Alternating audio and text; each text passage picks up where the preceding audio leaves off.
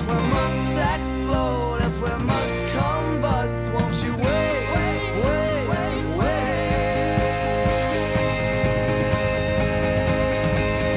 for me? Hello, welcome to the Anxiety Lab. I'm so glad you're here. I'm Sagerbot. I am very excited to present this episode with Mona Chopra. Mona is a dear friend, and she, along with Kimberly Brown, who you heard in episode 1, they both led the mindfulness teacher training I did a few years ago. And Mona is such a delight, a very compassionate being, a warm heart. And we get into just the basic quality of mindfulness. I wanted this episode to get back to basics. I thought after a few of the recent episodes where we covered some complex teachings around the nuances of working with identity and non-self, and then before that some heavy topics such as depression, I thought it'd be good to just get back to simple mindfulness as it relates to anxiety, back to these fundamentals. In addition to teaching meditation, Mona is also a yoga teacher and a acupuncturist. You could find her at peopletreewellness.com, which is a great name for a company, by the way. Mona, I never told you that in person. I'm telling you now. Mona and I get into a Sharon Salzberg passage, and actually I had a friend point out that I never give background on who we're reading. I'm always like, oh, and here's a Jack Kornfield passage, and for all you know, he's a hot dog salesman, which... Look, I'm not saying there's anything about being a hot dog salesman that would preclude one from being an awakened being. I guess we just have to know more about their relationship to the craft. It's a question. I mean, that might be a topic for a future episode. Anyway, this particular episode is brought to you by Oscar Mayer Hot Dogs.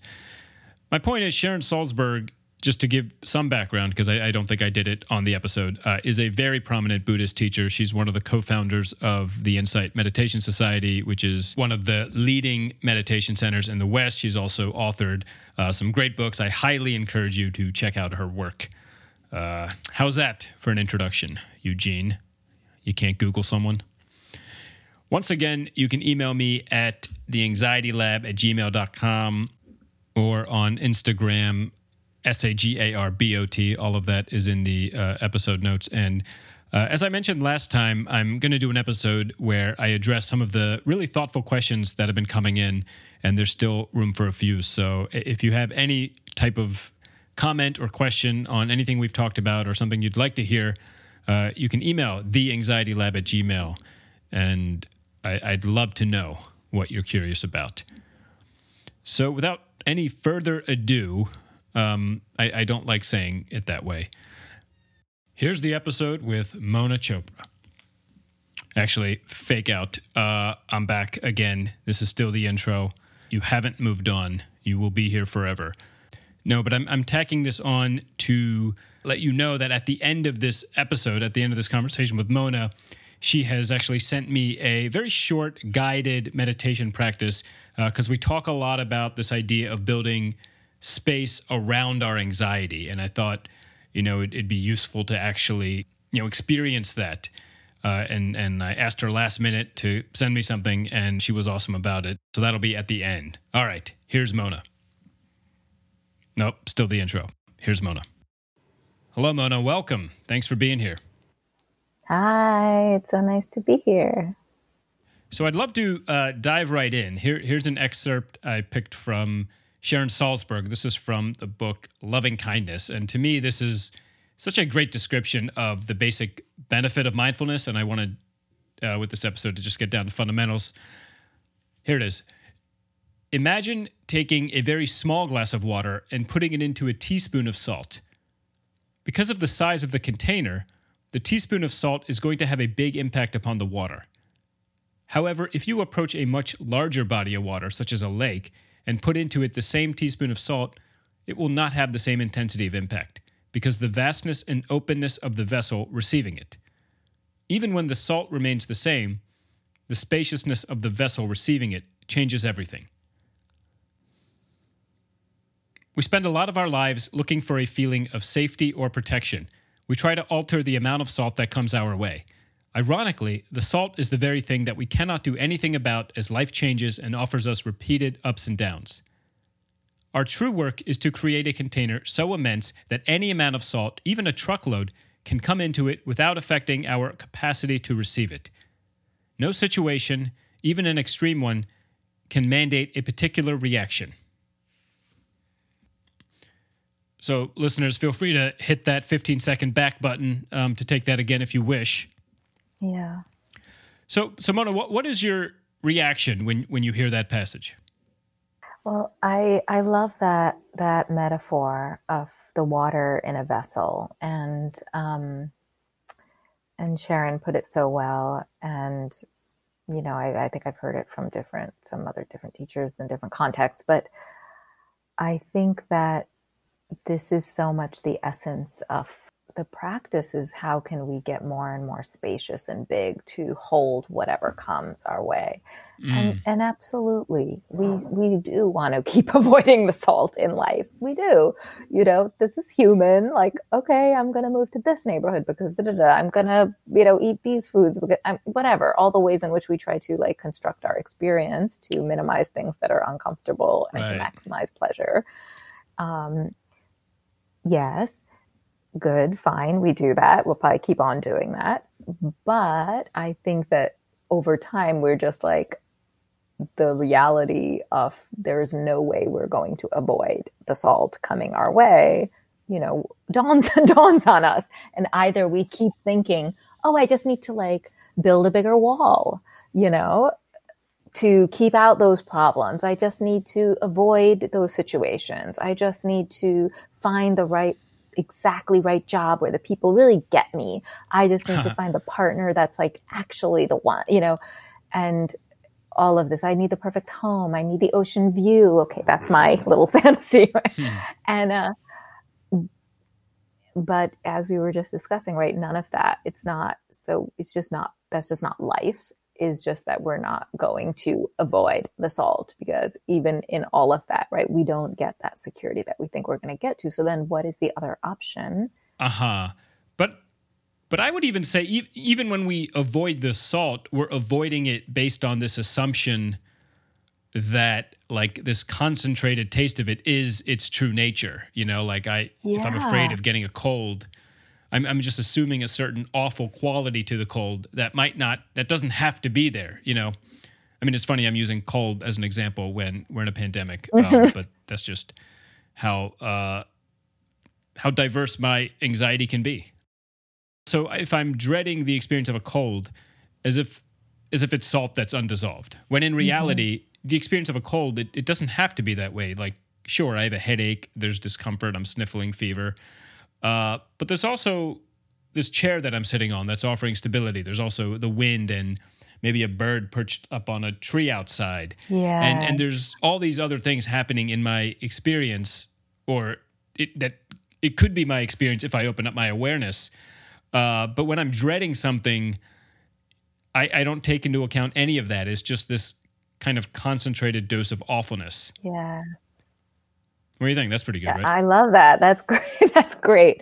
Exactly right. Exactly right. Because yes, when we're fixed on that one thing and we also have an idea of what that one thing is going to feel like, be like, taste like, how we're going to experience it, then it's like the blinders are on. That's the only thing. I often say anxiety is an incredibly focused state of awareness.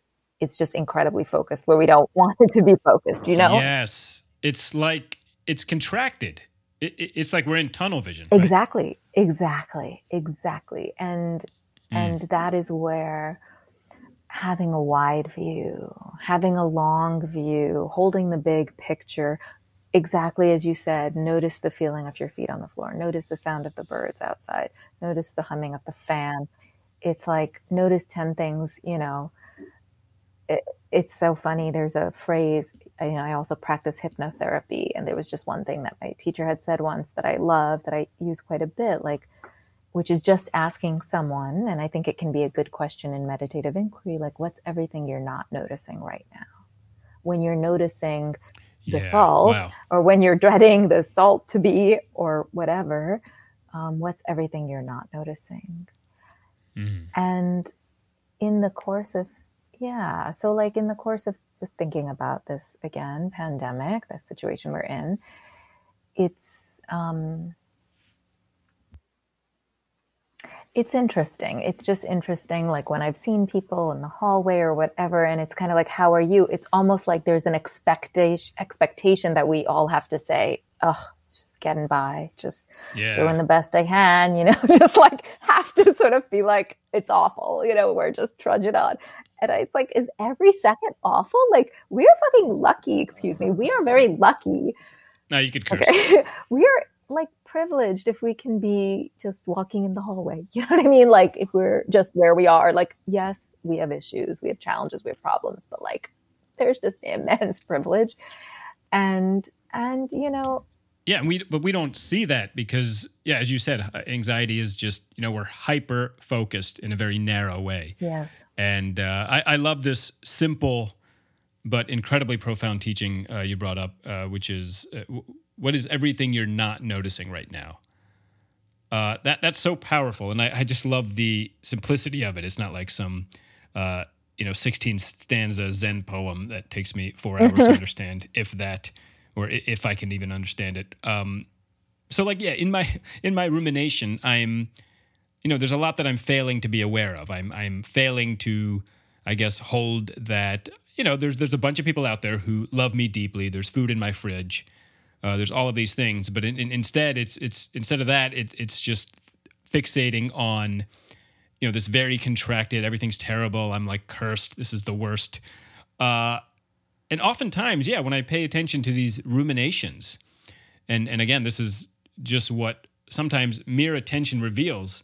A lot of my ruminations and stories and fears are completely void of the complexities of what it means to be alive. And because there's all these other things. And that's also why I love this salt analogy, because like no one's denying the existence of the headache or the work drama or whatever, or the salt. We're just talking about the value of adding more to the picture, building space and seeing it in a larger context. So it has helped me though to be like, your vision, you're seeing, to check my pulse. It's fine to think like, I'm going to the bathroom every day.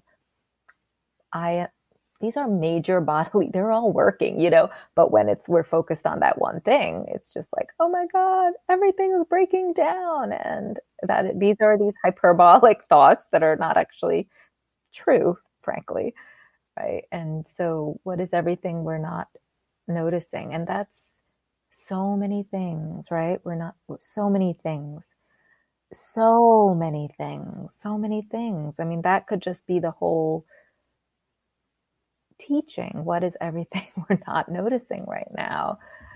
Yeah, and I also want to point out, when we talk about, I guess, the nature of this vastness that can hold this anxiety so that it doesn't feel as terrible. So far, we've talked about, reminding ourselves of things. All of this stuff, though, is happening on the plane of thought. And it's important to have gratitude and to remind ourselves of things that we do have and reasons why it's not just this one-dimensional, terror scenario that we're spinning in our heads. All that's important in terms of expanding our awareness, but in terms of this passage, the main thrust is also to really drop into a more felt sense of the vastness. And one of the ways Sharon recommends doing that is metta, or loving kindness practice. That's METTA. That's something I touched upon a few episodes ago with Kimberly Brown. But I also want to talk, another way into that felt vastness is also just the very simple practice of mindfulness and really just, the simple yet incredibly powerful act of just dropping into the body. The feeling of being in a body versus how we exist in our thoughts is so colossally different.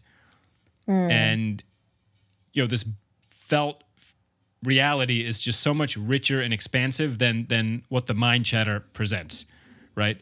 So let's just, I guess, use an example from something that sometimes happens in my life. I could be a very insecure person. When someone maybe makes a joke at my expense, it really stings.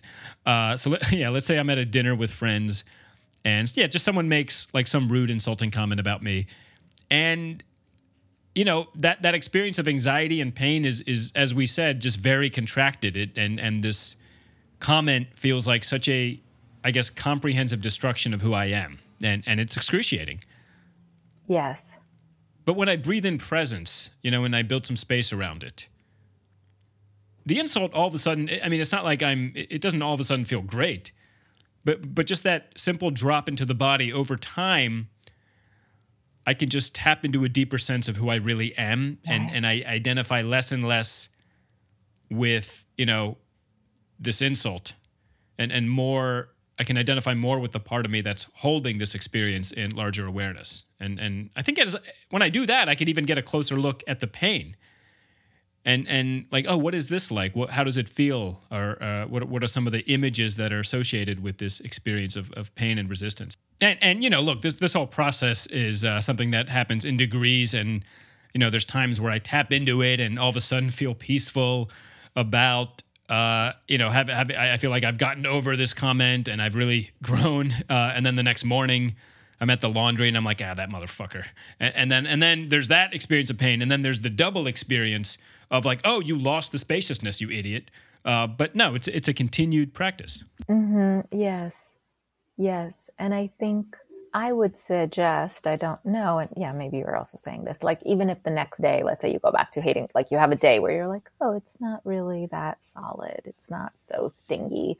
And then the next day it could feel like, feel the sting again. Yeah. I would think even if it's sort of not quite totally measurable, that it's a little bit less because it's been interrupted. It's not just like a steady ongoing, it was salty bad. You've actually had a moment, a possibility of spaciousness has come in. There's been a little clearing. And then maybe the waters get muddied again. Everything gets a little bit tight again, get contracted again. My sense is it's maybe not as tight because you've had this break from it. That's, I mean, I'm thinking a little bit in terms of our, like the neuroscience and our neural pathways and habits and habitual responses, and knowing that even one time not doing the habitual response is lessening the strength of that pathway. Even if we then do it again and we're like, oh, well, I guess I'm just doing it again. But it's like every time we don't do the habitual thing, it lessens that immediate reactive pattern. Yeah, totally. And it's also kind of a trippy thing to think about. Because like, okay, let's say I'm dwelling on something and then I forget about it for a while and then it hits me again later, as we talked about. Like in those moments in between me dwelling on it, like where is this problem? Right. Where is this pain? Yes. And yeah, it's kind of, I don't know. It's kind of, it's just a trippy thing to think about. I don't know what to make of it. I don't think, I'm not saying that problems don't exist when we're not thinking about them. I just think maybe, there's something in there. It's just that maybe the anger and the pain aren't as enduring and they're not causing us this continuous harm the way that it feels is happening in the mind at the time. And also, I think it's important to say, none of this work means that we don't take action when necessary. I mean, this is always a point of confusion for me. It's not that this teaching is implying that, someone keeps mistreating me and then, it's my job to just go home and drop into my body and dissolve salt. Just be... but I think what this does is when we take a second and build a larger awareness around this difficult experience, we better understand what the harm someone caused us is, so that when we respond to this harm, we're not overreacting. We have a better understanding of what they actually did to us versus all of the stuff we're adding onto it. Exactly. And sometimes it might lessen our feeling like we have to get the apology. We have to set the record straight. Because there's less on the line. Yeah. And then great. Good, great. If it's genuine, if it genuinely just transforms, I mean, we could have that process happen within ourselves. Right. You know what I mean? A coming to whether it's like, okay, you've said some shitty stuff too, Mona. You've hurt this person too. We all have our moment, whatever it is. If it's genuine, if it's then maybe with some space around it all, it's like, all right, less of that. I must. Or if you are like, well, if I'm going to continue a relationship with this person, I need to gain, I need to tell them how hurt I was. I really would like an apology and to know that it's sincere, but you will be in just a so much more grounded, centered place to have that conversation. As you said, I'm just really echoing back what you said. But when we are caught in a reactive loop, that's just not the time. I mean, it's just not skillful. It's not skillful. Maybe there's other things that could come out of it if you really want to just like have releases, but Yeah, I mean, that's almost how fights happen. Like, we're not reacting to each other. We're just reacting to salt. And then it's like a loop. Exactly. I'm sure we can all think of situations when we've been triggered off, and whatever that person says or does is like the most irritating thing in the world. They could just be like, okay, I guess you need some space. Shut up. Don't tell me what I need. It's just like, that is not the moment that healthy communication is going to happen, because it's all salt. At this point, I'm full of salt. I'm wounded. Everything feels like salt on a wound. And, your voice feels like salt rubbing in the wound, even if you're saying whatever you're saying, Right. Yeah. I want to bounce this off you too, just because for my own anxiety, what's been super effective is, where East meets West. So, just in terms of spaciousness doesn't always solve everything. Like my ability to feel good in life isn't just a function of my ability to be spacious. And so, yeah, when I say East, I mean, just this practice of mindfulness, which is so profound. Just what we're talking about with regards to, building this vastness. But once I've done that, I really have utilized psychotherapy to examine the feeling itself. So for me, it's this process of, yes, let's build space around it, but let's also look into it. And for me, a lot of these feelings can be traced back to this toxic shame that I carry, kind of this baseline feeling of unworthiness that's pre-language. It's just always, I haven't noticed it until recently. It's just water that I've been swimming in, and now I'm noticing, I have this, it's kind of there all the time, just this basic not good enoughness. And, it's complex to get into how it all originated, obviously, or at least to me, obviously, it can be traced back to various childhood experiences combined with a lot of other factors. But, long story short, for me, in addition to building space, I've also found a lot of impact from really cultivating this inner sense of worth and what that feels like. And because if I don't have this inner sense of worth, then yeah, every insult, every comment thrown my way is a referendum on who I am. And the stakes are always so high. That's exactly, yes. You've just hit something exactly right. Exactly right. And when we're looking, it's always good to be curious and ask, what am I looking for from this person? I need them to know they made a mistake, to know they said the wrong, hurt me. What is it I seek from them? Validation. Could I validate myself? Could I give that to myself? Could I give that to my younger self, who's probably still in this mode of needing to have this external validation?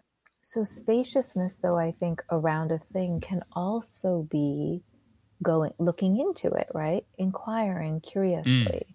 That's the other approach, right? Techniques like rain give us a lot of space around the thing, even though we are beginning to go and look at it more closely. So I think there are these different practices, different ways. One is like, sometimes we need to go out, look at the sky. We need that kind of spaciousness, actually. We need to hear the birds. Right. We need it to be a little outside ourselves, just to breathe, just to get some ventilation around it. We're on fire, like just to kind of release, open up in that way. And then sometimes if we have that, it could be like, let me look at that, right? Like what is this feeling? Yeah. What is it like? right? And not the story. Not the story. We are so hooked to our stories, but not the story. The story is not going to lead us to liberation or freedom from this thing, because we could be right. And every friend of ours will tell us how wrong the other person was and how right we are. And will serve our ego a little bit to feel like we're right, we were wrong, or whatever. But it's not necessarily leading to any freedom from the suffering of it. But if we can look inside ourselves, this feeling, what is this feeling, and then all those kind of inquiry questions, what is it like? We're working with the raw energy of it, and energy can sound such a like, oh, is it an out there word? But no, it's just saying that's what these things that we experience within ourselves are all energy. So is there a color? Is there a texture? Oh yes, it's really tight. Oh, it's like there's a holding. It's like I'm clenching my buttocks, or it's like a feeling of collapse, of like, whatever it is. And I think that then opens up so much space for healing, because the focus becomes on what am I experiencing right now, and not this situational thing that is then we're going to need some external solution to feel better, which we may or may not ever get in our life, Yeah. I guess for me too, it takes a lot of practice and trust to put my mind down. Like I'm a thinker, and so it's hard to do that.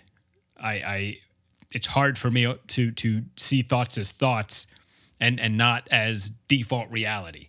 And that's something I've learned, and it's harder to put into practice, but just this basic philosophy, or I don't know philosophy, but this, for me, this I guess defense mechanism, what I've learned in therapy, is that thoughts and rumination can just be a flight from some kind of raw discomfort. So in my mind, I feel as though I'm figuring something out that's really important. All this thinking is important, but really it's just anxiety.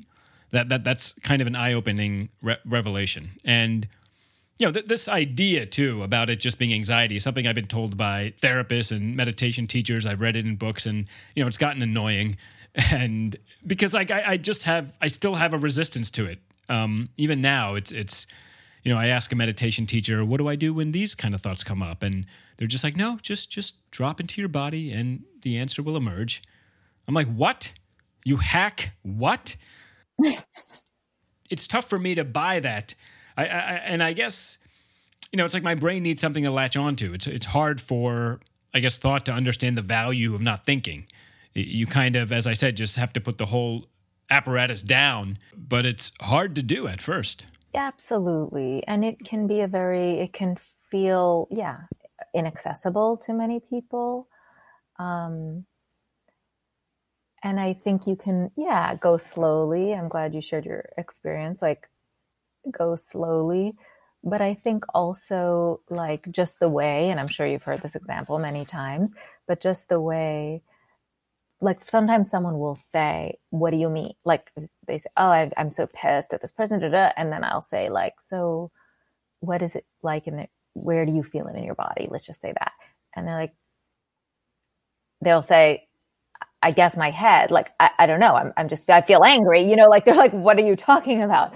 And so one is, I'll say we in general as a society, myself absolutely included in that, are not, this is the whole split of mind and body, the whole Descartes thing. Like we don't have the conditioning and training to be so in touch with our body. We're thinking beings. This is right. So it can be really hard and feel abstract and feel like I don't feel anything, and which is okay. But I think then when you can sometimes have extreme situations where it becomes more clear I was saying, you might have heard this example of someone says, just imagine right now taking like a bright yellow, juicy lemon, cutting it, seeing the little juice squirting out, and then taking it to your lips and, taking it to your mouth and squeezing the juice right onto your tongue and feeling it. So you might feel a sensation in your body. Maybe that one, not, or if it's something that evokes a lot of rage, or that it may evoke, then someone might be able to be like, oh yeah, that feels like a pit in my stomach, or that feels like a, tension in my jaw or whatever. So and not that that's the only way, but it is so helpful, I think, to just be aware that we have these different ways of different strategies and reason and rational. I've been told, get out of your head, Mona. Stop trying to, you're trying to figure it out. You're trying to, just go in. I've been told the same thing too. And sometimes it's annoying when you're like, no. Can I just finish my thought here? Like, I think I'm about to crack it. I think I figured it out. But the tenderness but I have found, I should say, that often if we can just even temporarily say, for now, we're going to just let the story go, just put it aside, stay with the feeling here, that the pain presents itself in whatever way that is. And even if that is like, I don't feel it. So what is that like then, to not feel what's happening right now? It's frustrating. Okay, what is that like? I think that inquiry can be so much more fruitful and helpful for our growth, and development and freedom than going back into the story so much. And yeah.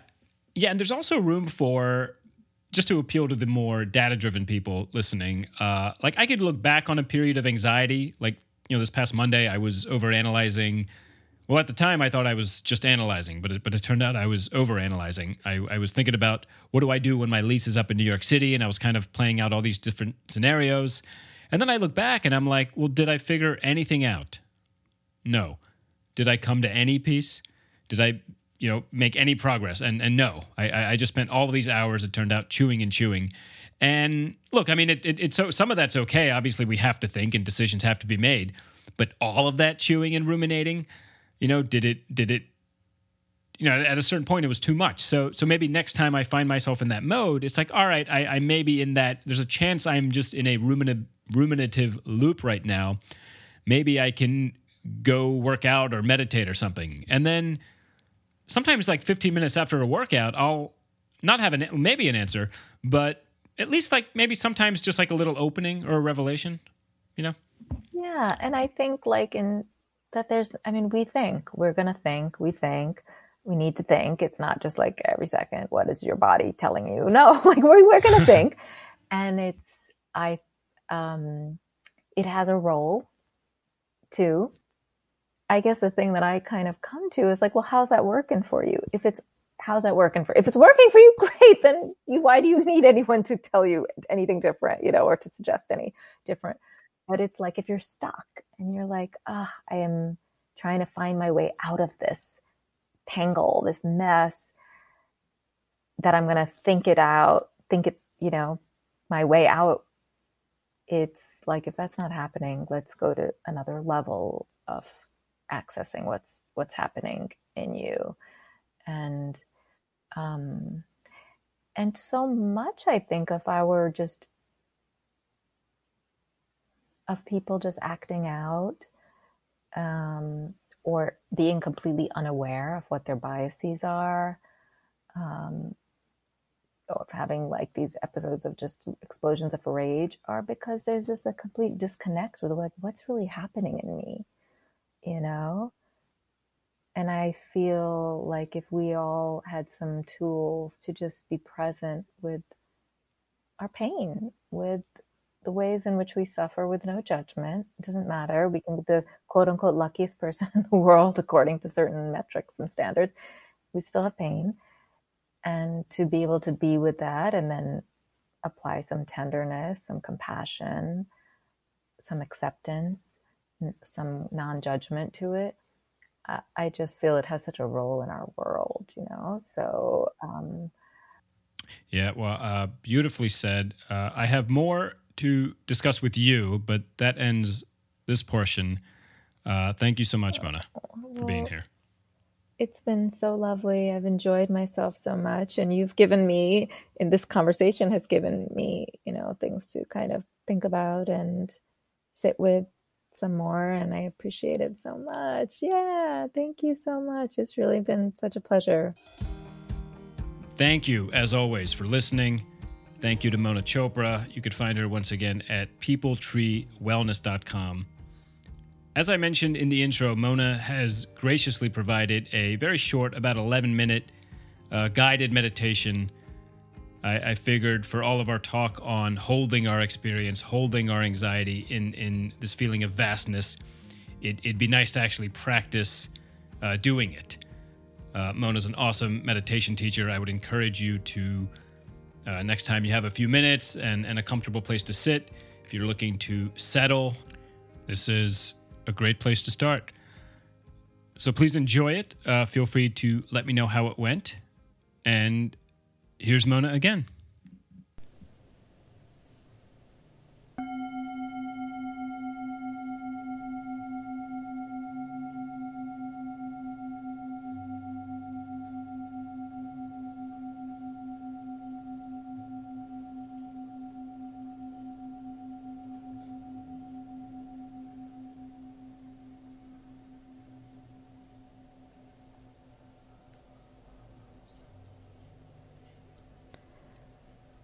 Allow yourself to come to a comfortable seated position.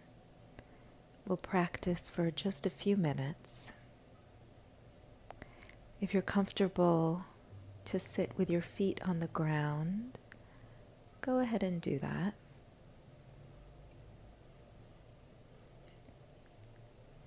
And then settle in to the position that you're in. If you need to make any little adjustments, go ahead and do so.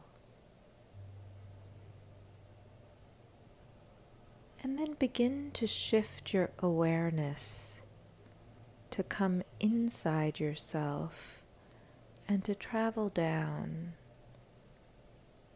into the soles of your feet, becoming aware of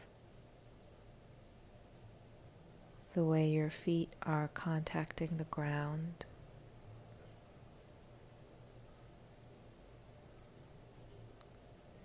If it helps to wiggle your toes a bit or make small movements with your feet to sense them for just a moment or two, go ahead and do that.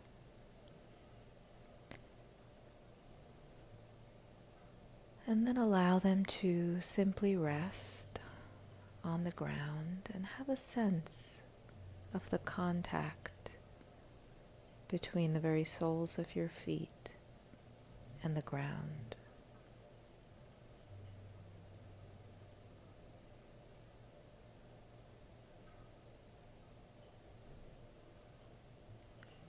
And whether you're seated inside, several stories up, or on a ground floor, whether you're inside or outside, have a sense that the ground underneath you connects down with the actual earth.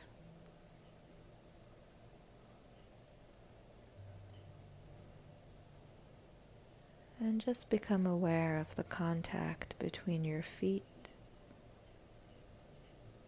and the earth underneath you.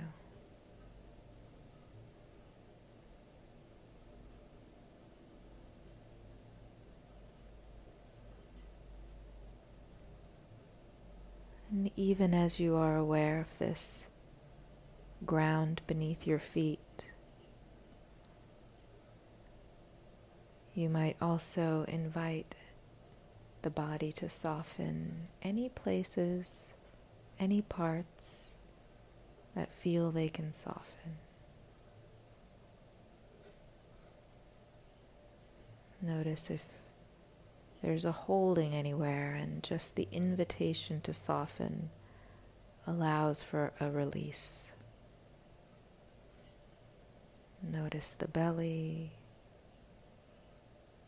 Be aware of the chest. Sense the top of your shoulders. Notice your jaw.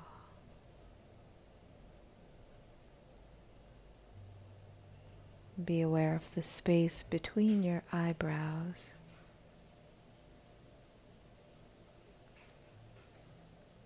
And then become aware of the space above your head,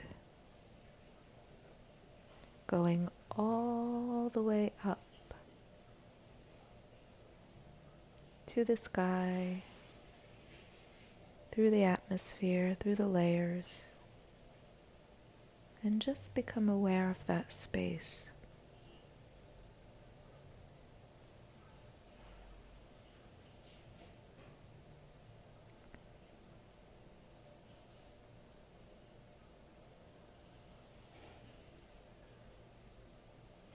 And now shifting your awareness to become aware of the space to the left of you. All the space that's to the left of you. Space that goes beyond the borders of the room or home you may be in, just continues.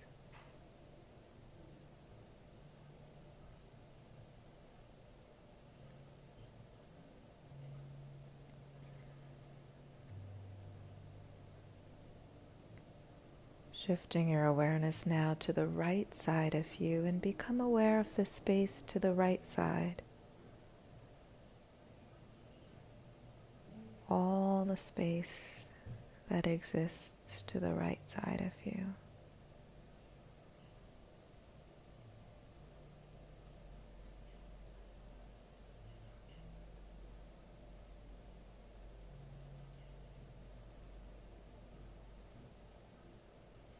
Past any doors or windows or walls.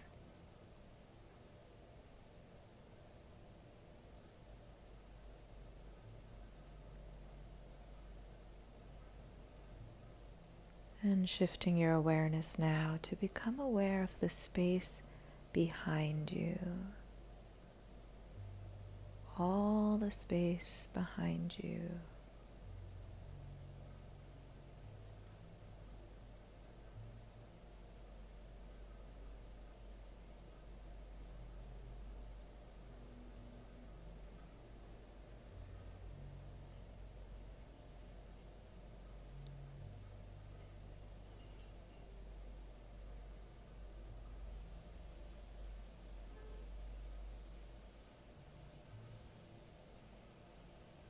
And now shifting your awareness to become aware of the space in front of you.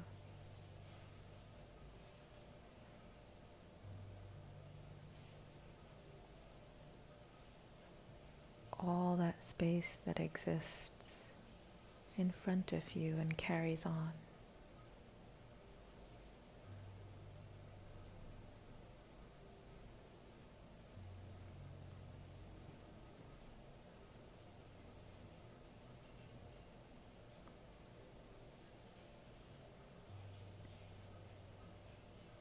And notice what happens now when you become aware of the ground beneath you, the space to the left of you, the space to the right of you, the space behind you, the space in front of you, the space above you, and now become aware of the space within you.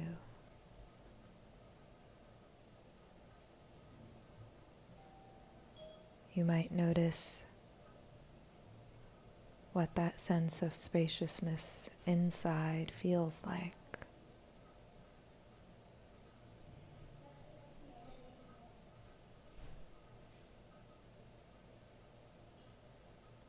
And within that sense of spaciousness inside, can you feel your breath moving in, releasing out?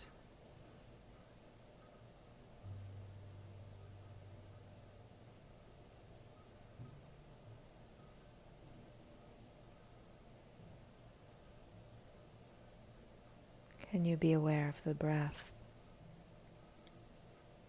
mixing with the space as it comes in and releases out?